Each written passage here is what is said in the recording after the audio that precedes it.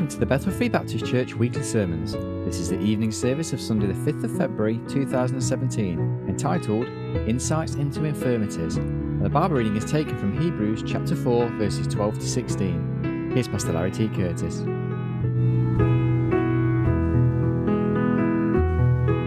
All right, let's open our Bibles this evening as we look into God's Word.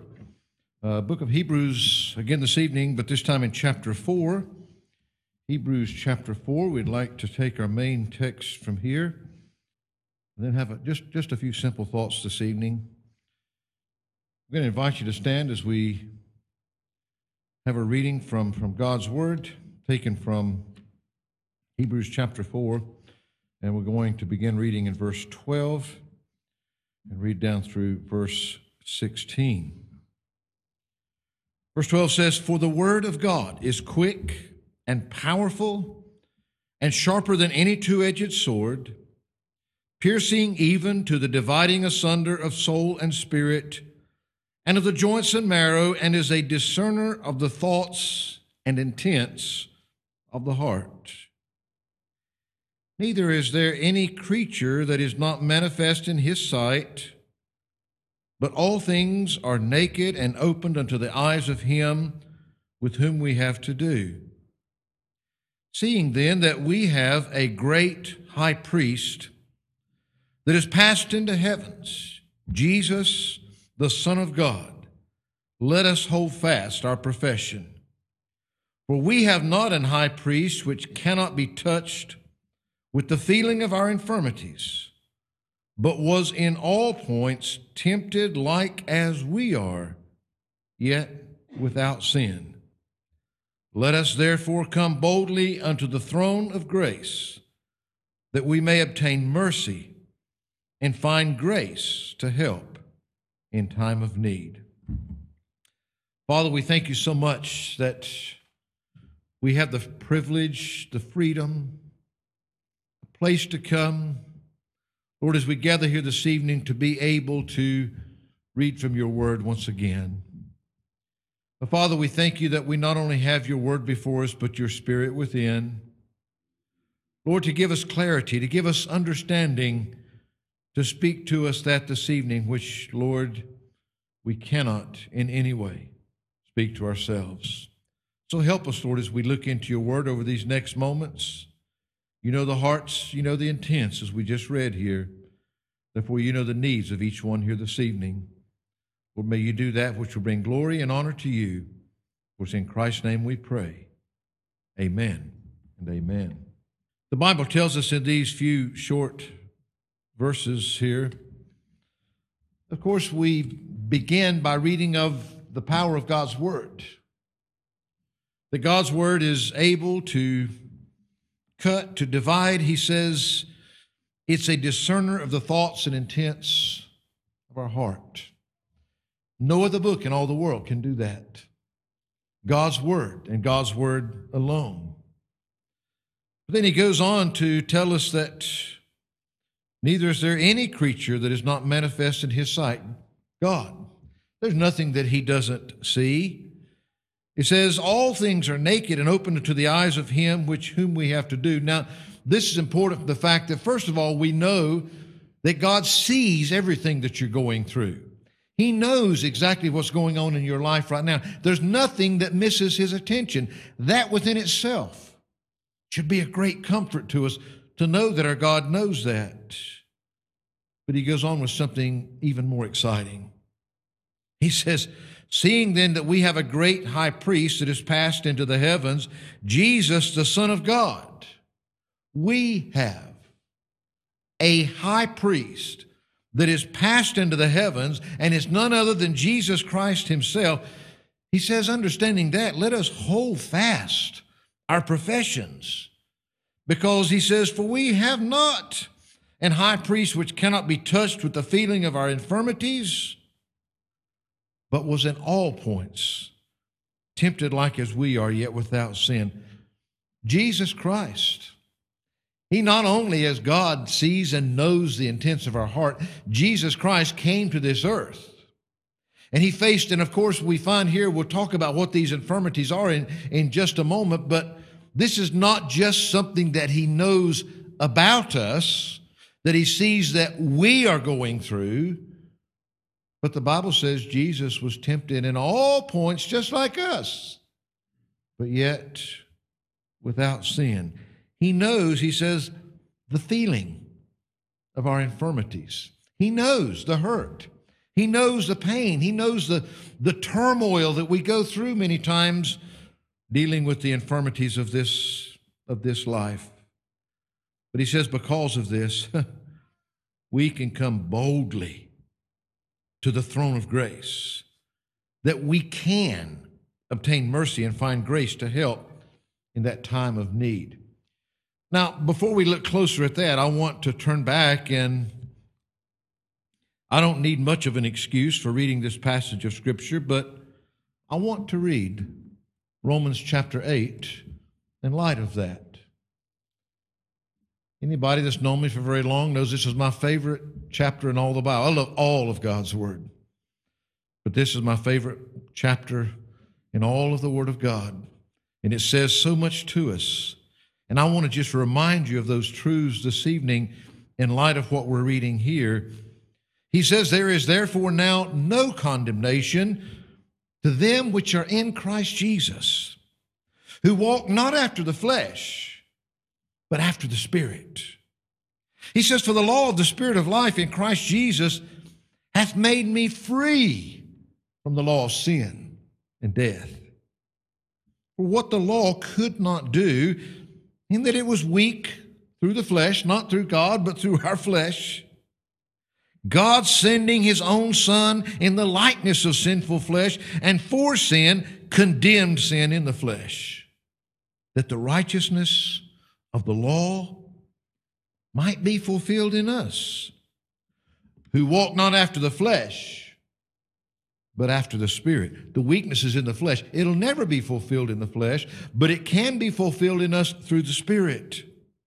For they that are after the flesh do mind the things of the flesh, but they that are after the Spirit, the things of the Spirit. For to be carnally minded is death, but to be spiritually minded is life and peace. Because the carnal man is enmity against God, for it is not subject to the law of God, neither indeed can be. So then, they that are in the flesh cannot please God. But ye are not in the flesh, but in the Spirit, if so be that the Spirit of God dwell in you.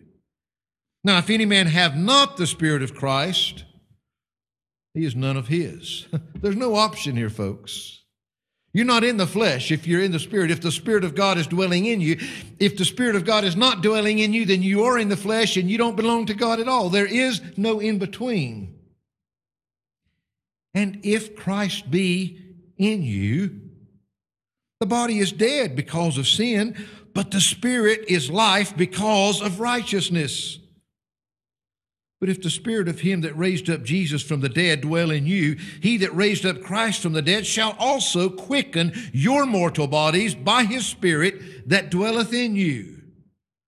Therefore, brethren, we are debtors not to the flesh, to live after the flesh. For if ye live after the flesh, ye shall die. But if ye through the Spirit do mortify the deeds of the body, ye shall live. For as many as are led by the Spirit of God, they are the sons of God. For ye have not received the spirit of bondage again to fear, but ye have received the Spirit of adoption, whereby we cry, Abba, Father. The Spirit itself beareth witness with our spirit that we are the children of God.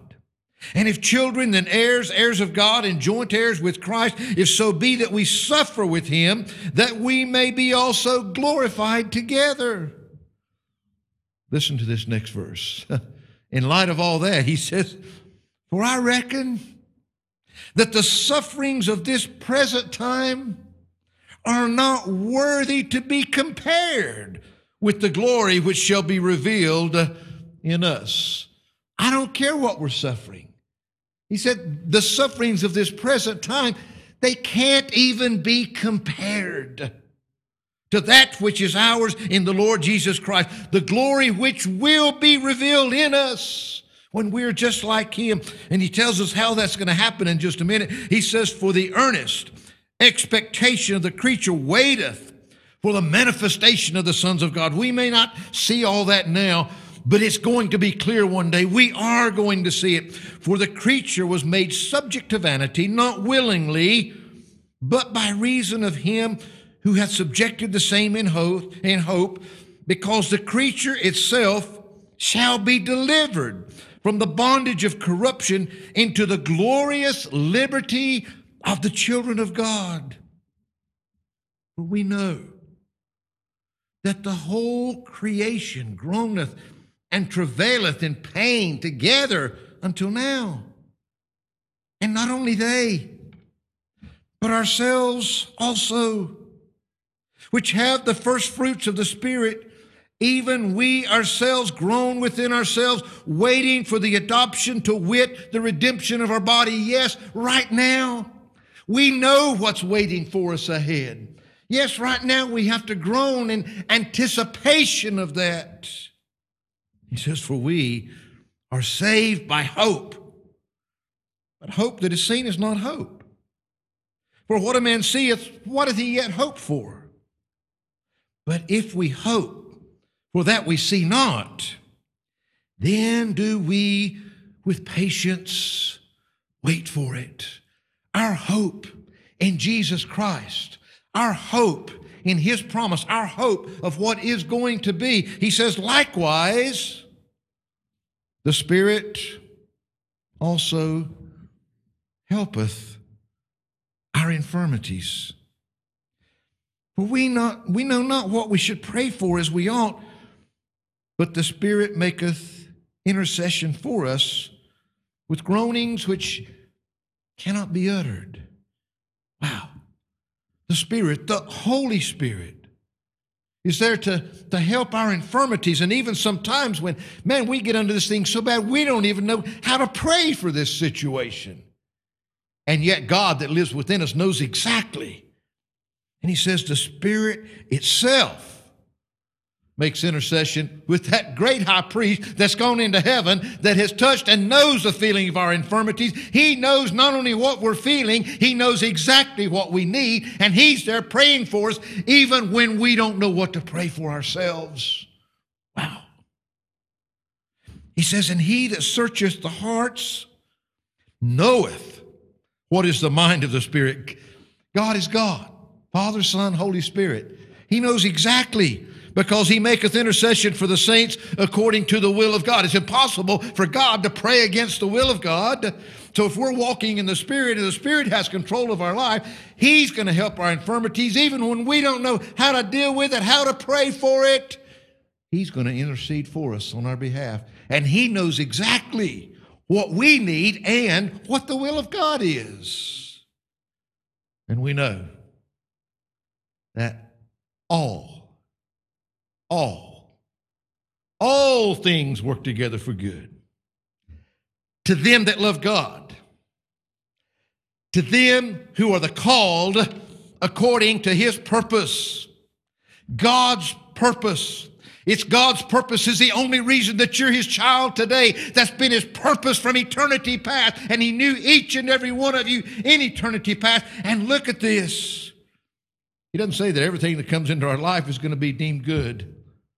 All things work together for good. You know what's really mind-blowing about that? All the good things work for our good. All the bad things work for our good. All the things that God sends our way work for our good. All the things the devil tries to throw our way, they work for our good in God. If you're the called according to His purpose, if you're His child, if you belong to Him, it's all going to work together for good. What good? Well, He says, for whom He did foreknow. For whom He did foreknow. For those that He foreknew. And that wasn't just a sight of somebody down through there that might be His. No, God already knew in eternity past, foreknow. The same word that was new when Adam knew Eve. God knew you in the intimate relationship of you already being his child. Don't try to figure it out. Whom God did foreknow, those that he knew as his children. He also did predestinate to be conformed to the image of his Son. God, that knew that you would be his child one day, God already predetermined before time that one day, not that you might, not that you possibly, but one day you would be in the image of his Son. You were created in the image of God back in the Garden of Eden. He knew that we would sin. He knew that we would fall from that. But God, already knowing you as his child, already put a plan in place to where one day you would be restored to that image, the very image of his Son, the very image of God, that he, Jesus, might be the firstborn among many brethren. Oh, he's got the preeminence. You know how much I love these next verses.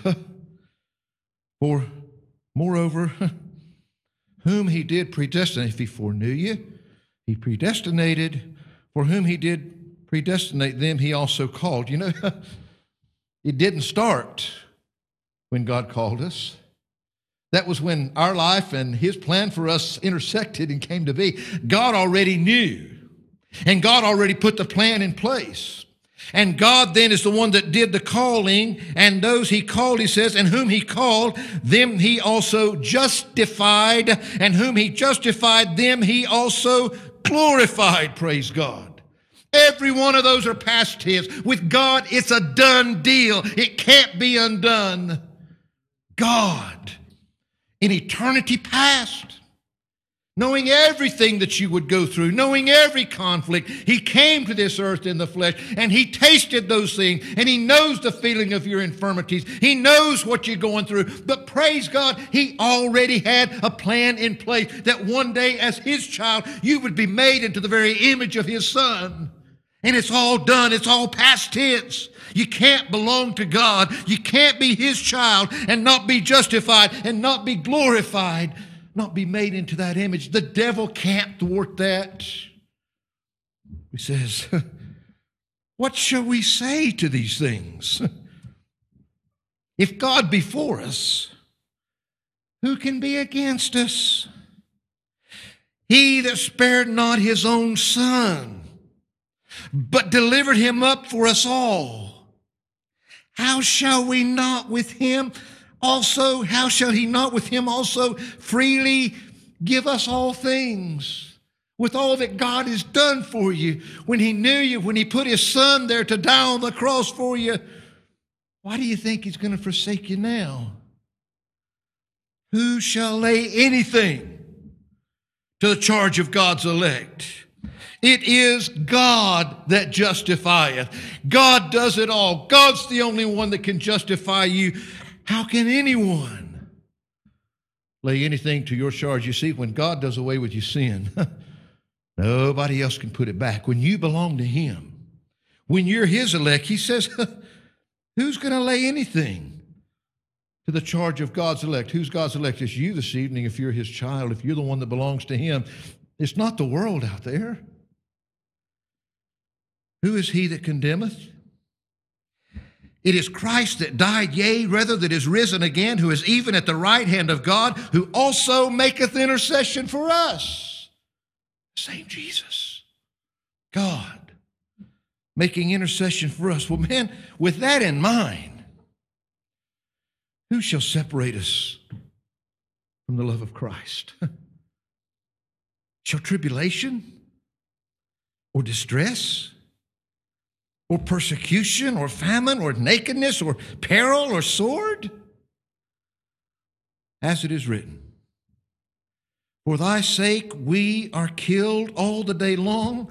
We are accounted as sheep for the slaughter. Nay, in all these things we are more than conquerors through him that loved us.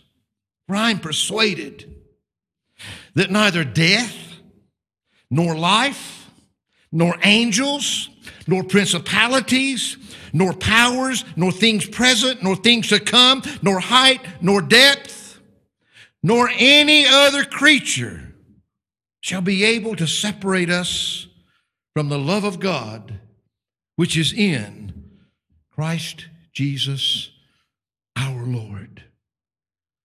You see, I started in this passage with that verse there in verse 26. Likewise, the Spirit also helpeth our infirmities. But then I thought, well, how can I get to that without what goes before it? And how can I go there without what's going after it? Can we grasp and understand? What is he talking about? That Jesus knows the feeling of our infirmities. What is an infirmity? Sometimes we think it's just something physical, but it's not really at all. You see, an infirmity is technically a disabling weakness. It's anything that will make you unable to accomplish that which you need to accomplish. It is something that disables you from doing that. Something that seems to hinder and often leaves one totally frustrated and needy. You know, we have outside those doors back there, if you go out and go to the left, there's a door out there with a little wheelchair and little stick man on there, and that is a place for those that have disabilities. They're unable to maybe be able to use the facilities that others are.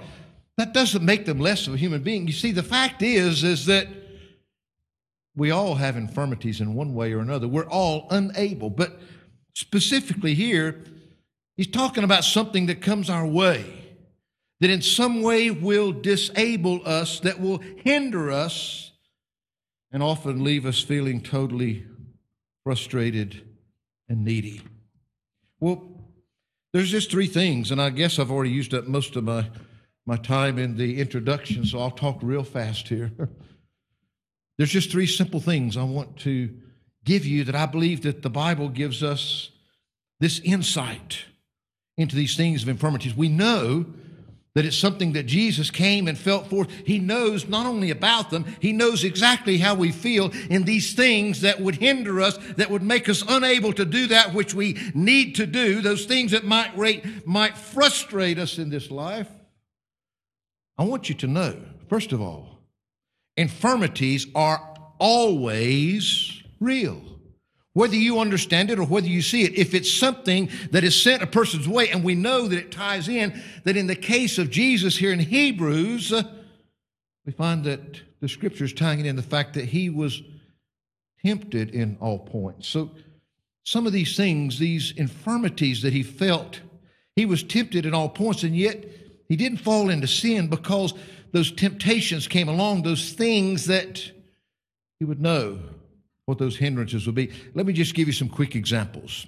Look with me into 1 Corinthians chapter 2. You see, probably the man that God used to give us more of the New Testament than anybody else, one of those apostles, one that we might look at and say, yeah, I'm no Apostle Paul. No, you're not. But I want you to know that the Apostle Paul had infirmities, and they were real to him. And when he writes to the church here at Corinth, he says in 1 Corinthians chapter 2, he says, "And I, brethren, when I came to you, came not with excellency of speech or of wisdom, declaring unto you the testimony of God." I didn't come with being able to speak in excellent ways, being a great orator. I didn't come with all this great wisdom to declare unto you the testimonies of God. He says, "For I determined not to know anything among you save Jesus Christ and him crucified." There's an awful lot of theological truths we can know, we can understand, we can argue and all those, but let me tell you, if you don't know Jesus Christ and him crucified, none of the rest of it matters anyway. Jesus, he's where it starts and he's where it finishes. We don't need to just know about him. We need to know him. Paul said, hey, I didn't come to impress you with my words and my knowledge. I came to preach to you Jesus Christ and him crucified. Notice what he says in verse 3. He came to do that. He says, "And I was with you in weakness and in fear and in much trembling. I say to you, there is absolutely no shadow of a doubt that those are infirmities. Those are things that would come to make him unable to accomplish what he needed to accomplish with the church there at Corinth. You see, the word that's translated in your Bible there is a weakness. It literally, asthenia in the Greek, it literally means I came to you in feebleness. You see, sometimes, and I say this, one of the great encouragements to it here at Bethel is we see Sister Edna come through those doors back there most every Sunday morning and most Sunday evenings. And she comes in and she has to ride in on her machine because she couldn't walk from her house anymore. And she comes down that aisle and sometimes she needs a steadying hand because she's feeble in her body. Paul's telling her, hey, look, when I came to you, I didn't come with all my ability to speak and all this knowledge. I came with Jesus Christ and him crucified. And man, when I got here, I came in feebleness. It can mean of body or of mind. It means frailty. It speaks of disease and infirmities and sickness and weaknesses and all those things that can come into it. Paul said, man, I didn't come to you in strength. I came to you like a feeble, frail person. But not just, he says here, just in weakness. He says, I came in fear. Oh, most everybody was afraid of the Apostle Paul. Matter of fact, they were afraid to even follow their instructions to deal with him because of the reputation that he had, the power that he held. Why would he go to the church at Corinth with fear? And the word that's translated fear here literally means alarm or fright. I mean, he was really afraid. It means not just to be afraid, but to be afraid exceedingly. He was very afraid. It's what we would maybe speak of sometimes when someone is absolutely terrified. I understand a little bit of that because I can still remember back the first time that I preached my first sermon when I was like 15 years old. And I remember working on that thing and planning on that thing and going through all those things. And I even got on, there weren't computers back in those days. We had these old Royal typewriters, and it was really posh if it had not just the black, but it had a black and a red line on there to where you could switch between black and red letters. Man, I went through and I typed up all this sermon, and I put all my verses in red and all my thoughts in black, and I had this all laid out. And I stepped into that pulpit. And they didn't need to tie me down. I had to hang on to it to keep my balance. I was terrified. I was literally shaking. It wasn't just an exaggeration. It wasn't just a term. I was shaking. My legs were shaking. My voice was shaking. I was looking out there at this congregation full of people, and it wasn't a huge crowd, but there was probably between 100 and 150 people there that Sunday morning. Man, I was terrified. And I thought I had a good, 20, 30-minute sermon prepared. Probably about 5 minutes, man, I'd said everything that was on all those pages. I was done, and I didn't know where to go from there because I was so terrified. This is the Apostle Paul, the man that wrote most of the New Testament, and yet he is sharing with us this infirmity was real with him when he came to the church at Corinth. He said, I came to you, boy. And he had one of the finest educations of his day.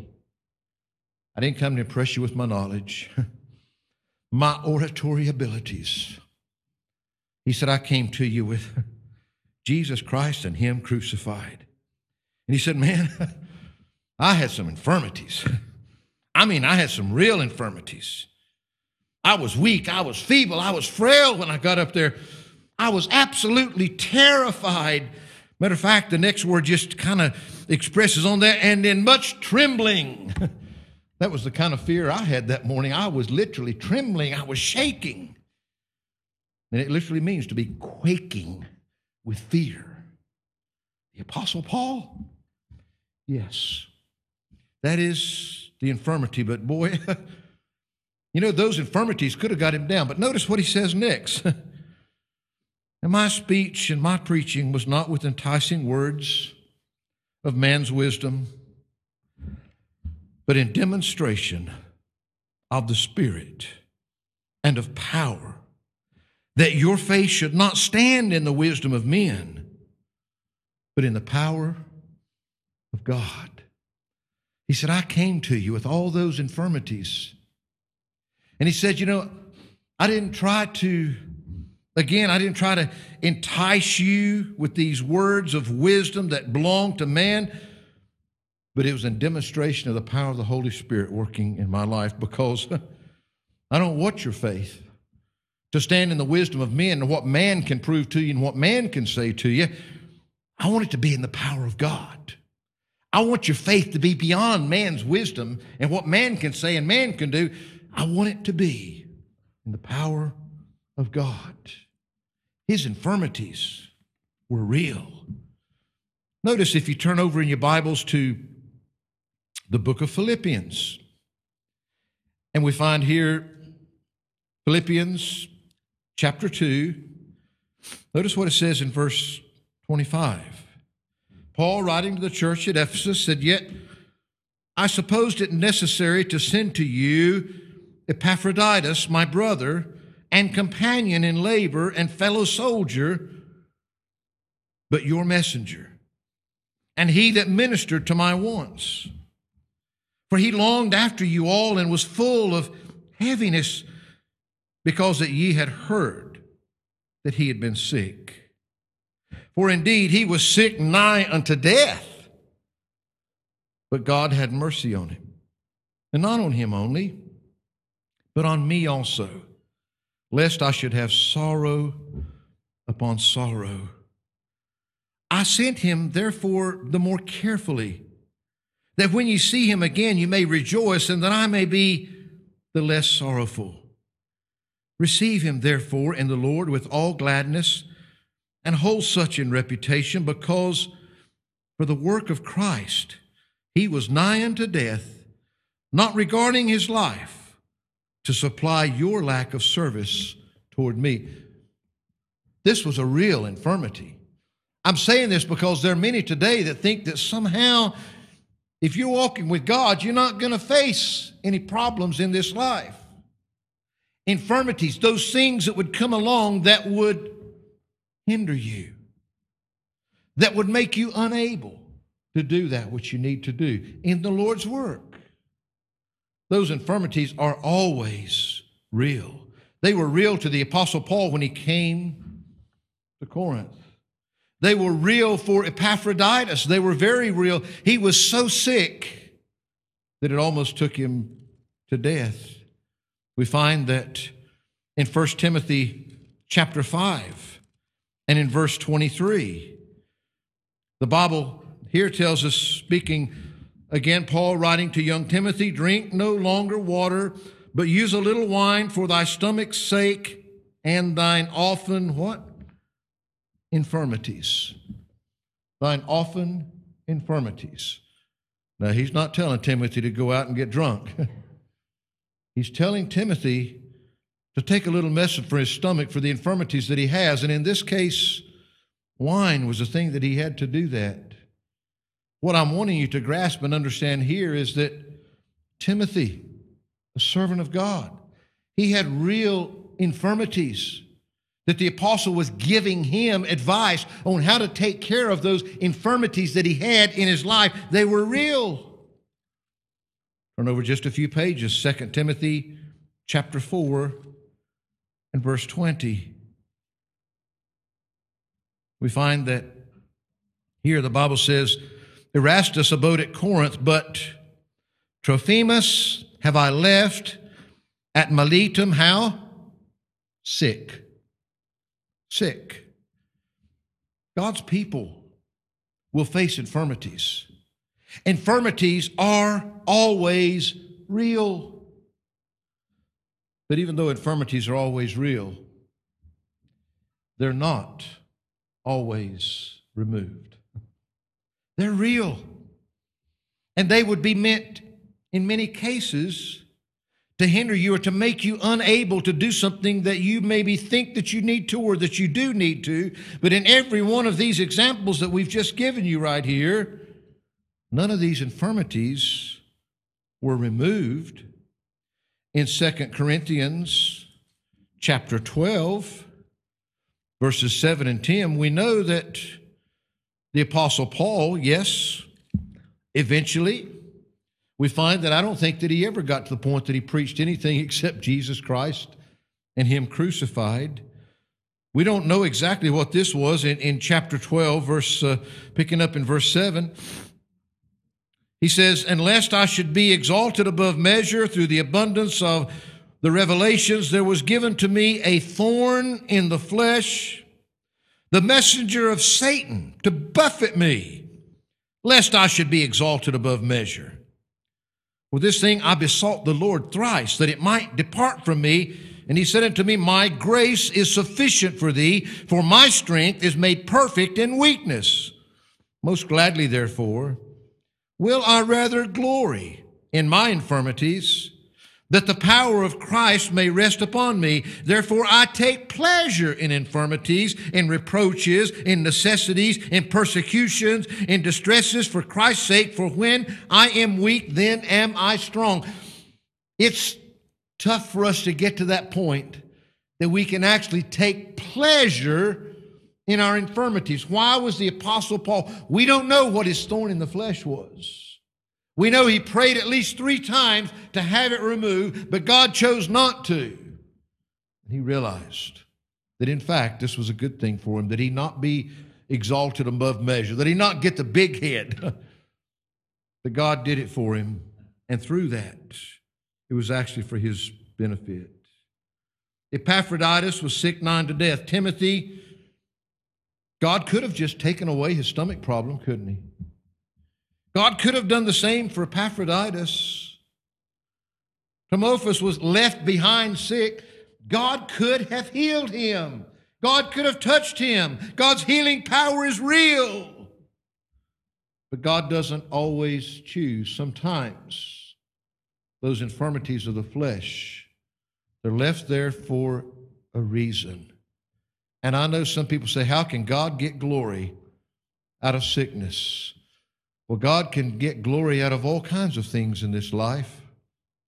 But I'll give you another very, very simple illustration. And that's the fact that my dad died as a very young man at 53 years of age. His 10th heart attack finally took him out of here.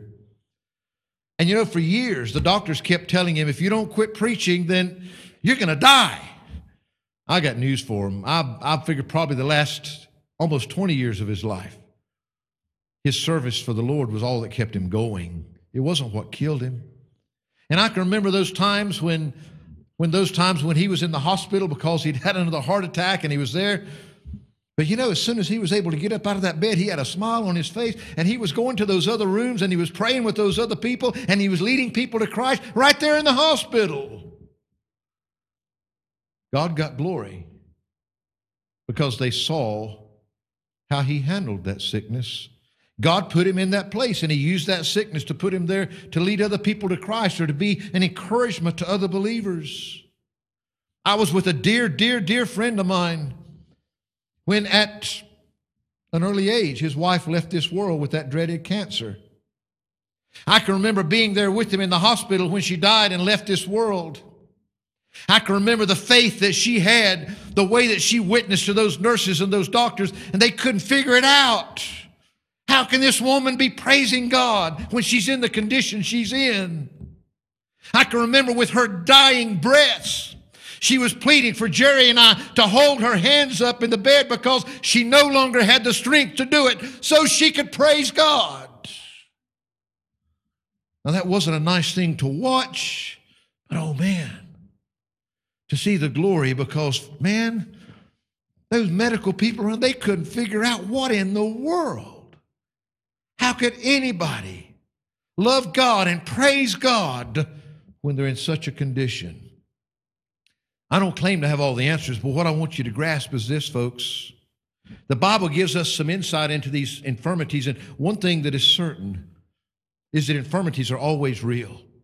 It wouldn't be an infirmity if it weren't real. It's there to disable you. It's there to keep you from being able to do that which needs to be done. But even though God could, God doesn't always remove infirmities. Sometimes what God wants to do in our life, He does, because, you see, Infirmities are always real. They're not always removed. But infirmities always bring a result.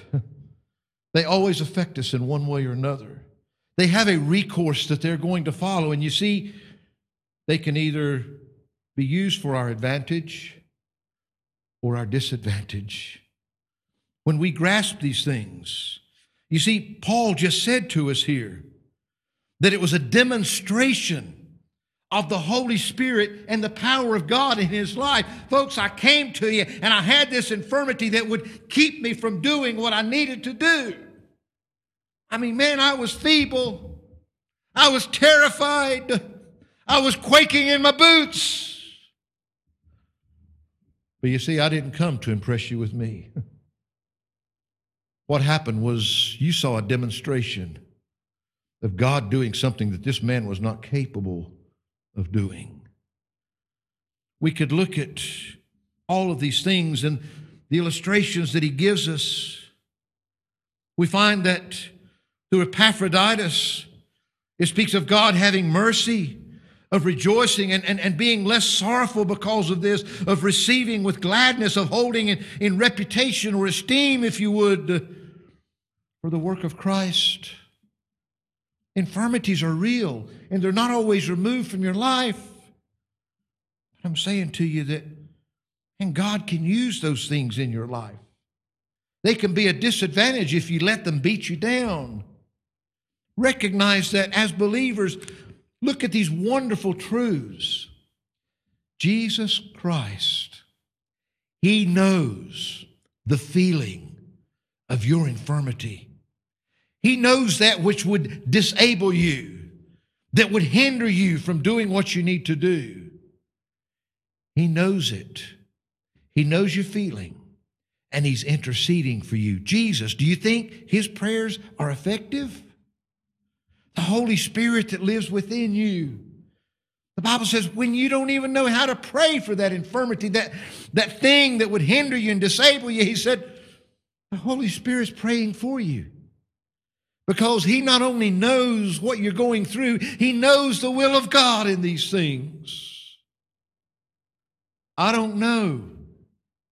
I don't know why that sometimes God chooses to touch and take away something in a miraculous way that is beyond man's explanation sometimes. And praise God, I've seen Him do that, and it's wonderful. But I've also seen people just like these that we look at here in Scripture, where their infirmities were not removed. But the result that came in their life, they allowed it to be an advantage, not a disadvantage. You know, how many of us, if we'd been locked away like Paul and Silas in that prison cell, how many of us would have been crying, you know, we shouldn't even be here. We're serving God. We're doing the best we can. Now they got me locked away in this place. But instead they started preaching. They started telling that jailer about Jesus, praise God. God had put them in a place where they needed to be a witness. And what happened? That jailer and his whole household come to know God. I don't know. I don't know why that we have to face some of the infirmities that we do. But God gives us some wonderful insights into those infirmities. I want to promise you something this evening. You belong to God. If you're His child, you belong to Him. Don't ever think that you got to get through this alone. He shows us over and over and over again. And it's a matter of fact, we can take pleasure in those infirmities when many times through those things, He receives glory because people see how you deal with those things, how real that God is in your life. Because it's not just the infirmities that are real, but it's a God that's real. Father, I thank You this evening that, Lord, I know I've tried to rush over some of these things and we've skipped some passages, but Lord, as You laid these passages upon our heart and our mind, we recognize and realize that so many times we grasp and struggle with the infirmities that we may face, whether they be mental, like the fear that Paul faced, whether they be physical like these that we've read about here. Lord, there are many things that are in our lives that would hinder us and make us unable to do things, but God, the reality is that sometimes it's because of those very infirmities that they can be used for our advantage to be a greater servant. I pray, Lord, that you can help people to remember that they're not alone, whatever it is that they're struggling with.